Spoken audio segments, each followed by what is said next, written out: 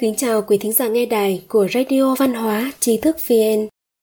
Hôm nay chúng ta cùng đến với bài viết của Thư Di. Đằng sau khổ nạn là thăng hoa, đằng sau bóng tối là ánh sáng. Trái đất vẫn quay mỗi ngày, mặt trời mọc vào buổi sáng và lặn vào buổi tối. Quy luật tự nhiên vẫn cứ diễn ra đều đặn, và nhân sinh cũng là như thế. Bên cạnh niềm vui cũng có những nỗi buồn, có lúc cười thì cũng có lúc khóc.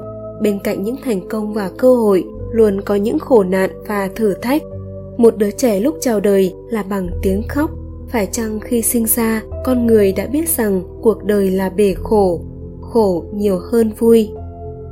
Khó khăn, khổ nạn trong đời là không thể tránh khỏi. Điều quan trọng là đối mặt với hoàn cảnh đó như thế nào, dùng một tâm thái bình tĩnh, lạc quan hay dùng những cảm xúc tiêu cực, oán trách. Nhưng có một điểm, nếu những khổ nạn không hạ gục được chúng ta thì sẽ giúp chúng ta thăng hoa. Nếu sự trui rèn không làm vỡ nát chúng ta thì chúng ta sẽ trở thành những viên ngọc quý. Mạnh Tử nói, vua Thuấn phát khởi nơi ruộng rẫy, Phó Duyệt nổi lên ở gian nhà đất ván. Giao cách xuất phát từ bọn hàng cá hàng muối, quan trọng vốn là kẻ học trò nghèo. Tôn Thúc Ngao được chọn từ vùng ven biển hẻo lánh. Bách Lý Hề cũng từng xin ăn ngoài chợ. Cho nên khi trời giao phó sứ mạng trọng đại cho người ta, nhất định trước hết phải làm cho ý chí của họ được tôi rèn, làm cho gân cốt họ bị nhọc mệt, làm cho thân xác họ bị đói khát, làm cho họ chịu nỗi khổ sở nghèo túng, làm việc gì cũng không thuận lợi. Như thế là để lay động tâm trí người ấy, để tính tình người ấy trở nên kiên nhẫn, để tăng thêm tài năng cho người ấy. Đại Thuấn là vị vua nổi tiếng thời cổ đại, Phó Duyệt được vua mời ra giúp nước, Giao Cách là hiền thần thời Mạt Thương, Quản Trọng là tể tướng được tôn kính thời Xuân Thu Chiến Quốc, Tôn Thúc Ngao là thừa tướng nước Sở, giúp Sở Trang Vương xưng bá thiên hạ. Bách Lý Hề là tướng quốc nước Tần, đưa nước Tần từ vị trí một tiểu quốc xa xôi hẻo lánh vươn lên vị trí chư hầu lớn mạnh. Có lẽ mỗi người sinh ra đều có một sứ mệnh nào đó, nhưng để hoàn thành được sứ mệnh đó thì ắt phải rèn luyện họ trong khổ nạn. Có thể từ trong những ma nạn bước ra thì sau này khó khăn sẽ không thể lay động được ý chí và niềm tin của họ. Họ thực sự sẽ trở thành một bậc chính nhân quân tử, được người người kính trọng.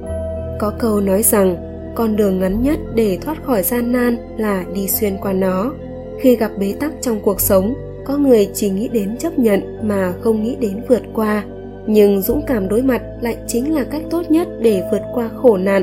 Khi không nản lòng hay bỏ cuộc thì có lẽ điều chờ đợi chúng ta sẽ là những gì đẹp nhất, cho dù những điều ấy có thể đến muộn.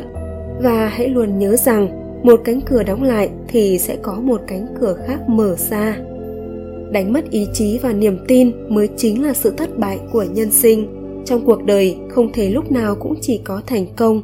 Thất bại như một khoảng lặng để chúng ta nhìn lại bản thân mình. Đó là động lực thúc đẩy chúng ta tiến lên, càng làm cho chúng ta thêm kiên định vươn tới. Có một câu danh ngôn rằng, hãy hướng về phía mặt trời, bóng tối sẽ ở đằng sau.